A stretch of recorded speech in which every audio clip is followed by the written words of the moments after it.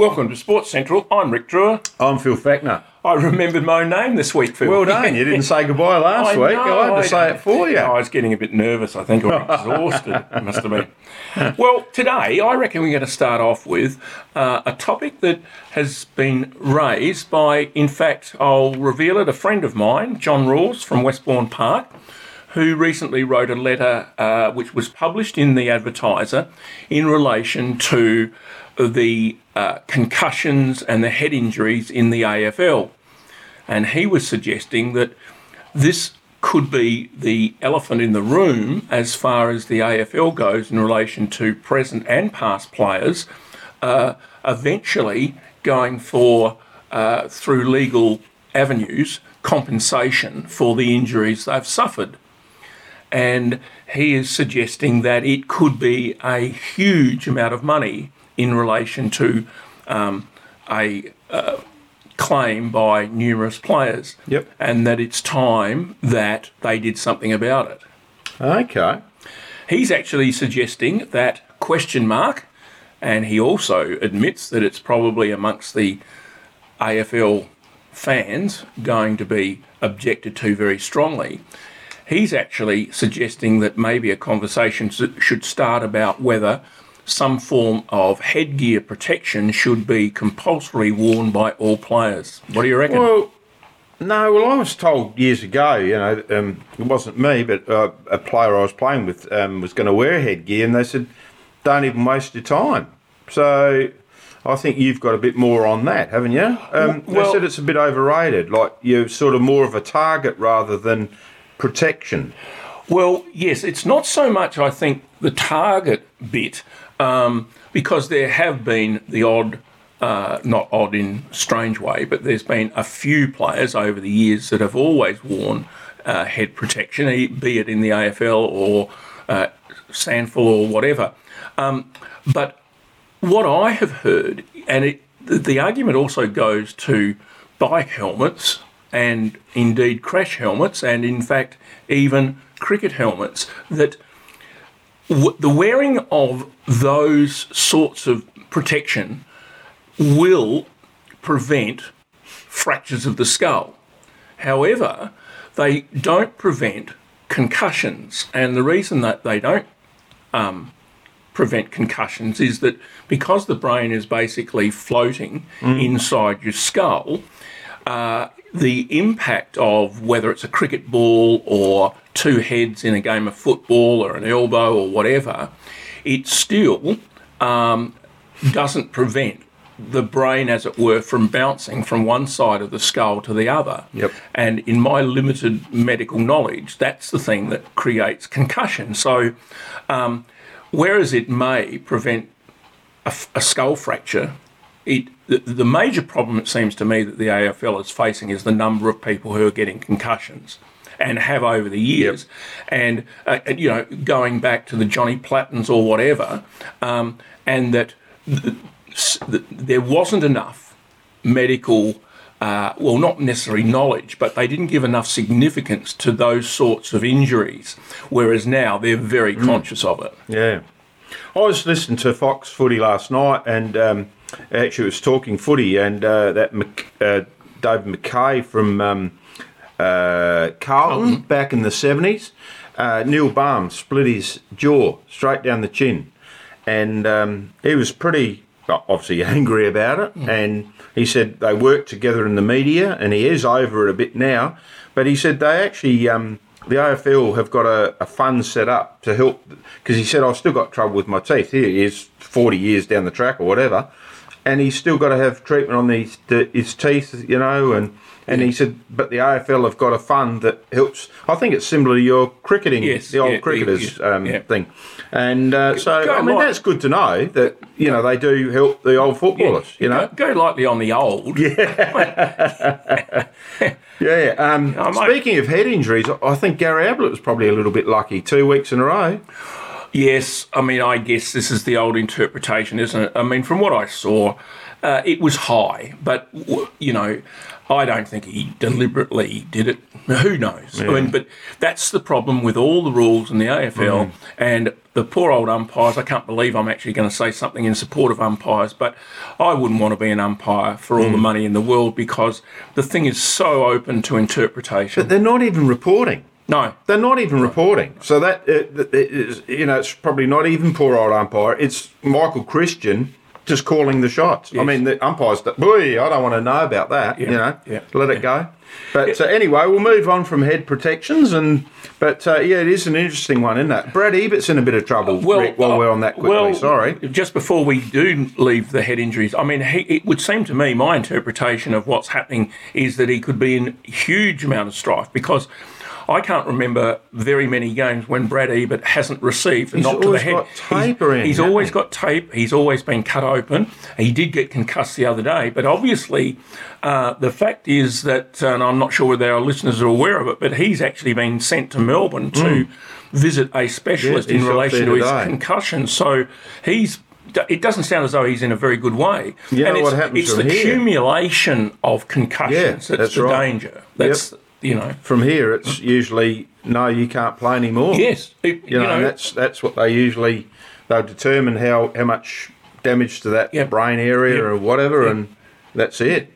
Is that the reason you retired from umpiring? No, couldn't find one.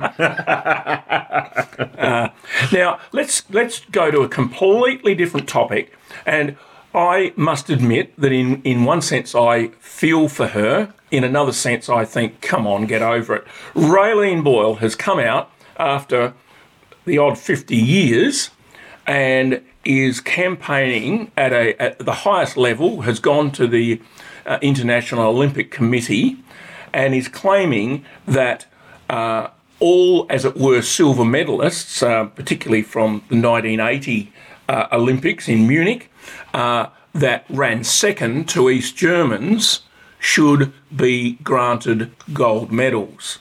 And she's claiming that there is a reasonable amount of evidence that during the 70s and 80s, and through documents that have been found, there is some degree of evidence to suggest it's true that the East Germans were not only using testosterone and anabolic steroids for their male and female athletes, and that there was a regulated campaign of drug cheating. And she's claiming she ran second to Renata Snecker in the 200 metres, and she's claiming now that she should be awarded a gold medal. Well, only reasonable amount of evidence. So they didn't test. They wouldn't have tested back then, would they? Well, the answer is no. They didn't test because they didn't even have a test. See you later, Raelene. Well, exactly. I mean, I don't. I find it difficult. I do believe that there was a drug cheating campaign. Yep. However, you can't unless you've got the concrete evidence. I don't think you can do anything about it. No. Do you? Yeah. No. And I mean, the reality is that people who are interested in the history of the Olympics will know that era is riddled with world records and gold medals that probably shouldn't be there. Yeah. Now, the big difference is that, say, comparing that to a Lance Armstrong situation, they could take away his winning trophies because they still had blood samples. Yep. So they had concrete evidence, whereas Raelene, you just can't do it on hearsay. I feel sorry for her too, and yeah, she's probably right, but unless you've got the evidence in front of you with blood samples, and they wouldn't have done that back. Well, they didn't have even, they hadn't even. So, no, sorry, Raelene. Yeah, I think.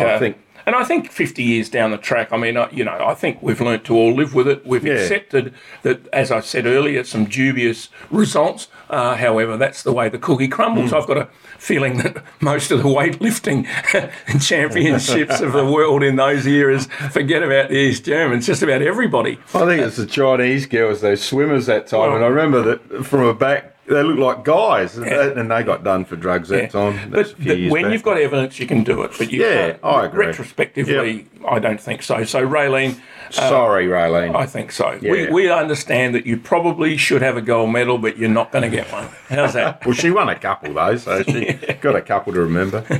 Okay, so we'll get off of Raylene Boyle. What do you reckon, Rick? We'll get on to a bit of local footy. We didn't touch on it last week. We're a bit busy. Yep. Local footy is alive and well. It is alive and well. And Newry got over the top of Central. Some were tipping Central Yes. to bounce back, Yep. but after their Tanunda the week before, but they didn't get there. No. Newry the victor there. As last year's premiers, they're not travelling as well as perhaps we might have expected. We've got two Bentley boys still down at West Adelaide. There's talk they will come back because they're only playing reserves football down there, but time will tell where they come back. Well, that's right. And I mean, the situation, as we've discussed on numerous occasions, is that if you win enough games and get into the finals, quite often these players that are up and down as far as SANFL goes, etc., do come back and can make a difference. Yeah. But I saw my favourites again for the flag last weekend, Freeling. Wow, favourites. Oh, write that one down. I think flag favourites. Flag That's favourites. a big call. I had them in the 5. FFF, Freeling flag favourites. How's that for a bit of alliteration, eh? And they got over the top of South. Oh, an amazing start. They had 5 goals on the board before South realised the game had started. 5 goals in about the first 15 minutes.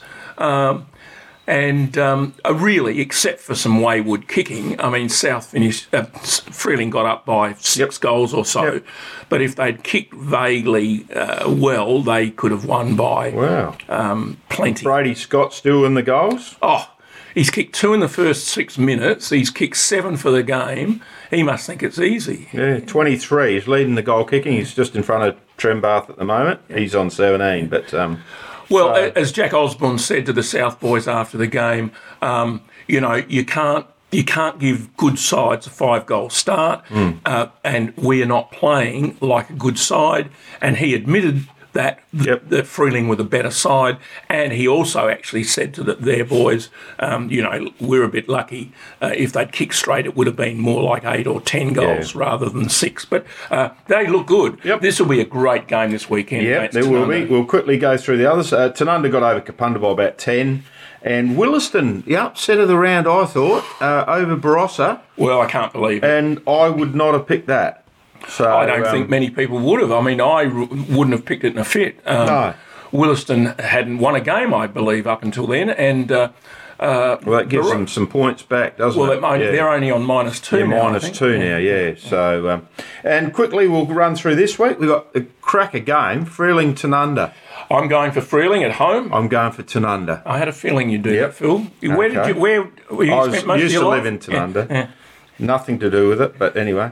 Kapunda versus Newry at Kapunda. They've already widened the scoreboard for... you're using that one again. Newry for me. Newry. Central versus Williston. Well, this is a good game, and having seen Central on a number of occasions, and the first couple they were shocking against... in those games. They then played pretty well against South. I'm going to go for Gawler Central. I'm going for Williston. Right. That's 2 different. Yep. And the last game, Barossa v Angaston. Well, which Barossa side is going to turn up? That's the big question. I'm going to go for Barossa simply because it's at Barossa. And I'm going for Angaston because you went for Barossa. That's right. No, I rate Angaston. I think they're in Bournob and Somerton and I think they're going along quite nicely. So yeah, I mean, I would say that I've gone for a bit of a gamble there, but. And Angaston are a much improved side. I've been impressed with the times I've seen them, and it wouldn't surprise me if I actually was wrong. What, wrong or mistaken? What about a joke, Rick? Have we got a joke? What about the coach? He was giving his usual boring motivational speech before the game, and the players were paying no attention whatsoever. He snaps at one of the players and says, Would you mind paying a little attention to what I'm saying? The player looked at him and replied, I'm paying as little attention as I can. I like that. I hope it was passed by our producer, but anyway. Well, I think she gave the nod. Okay. Oh, that's all right. That's all we need.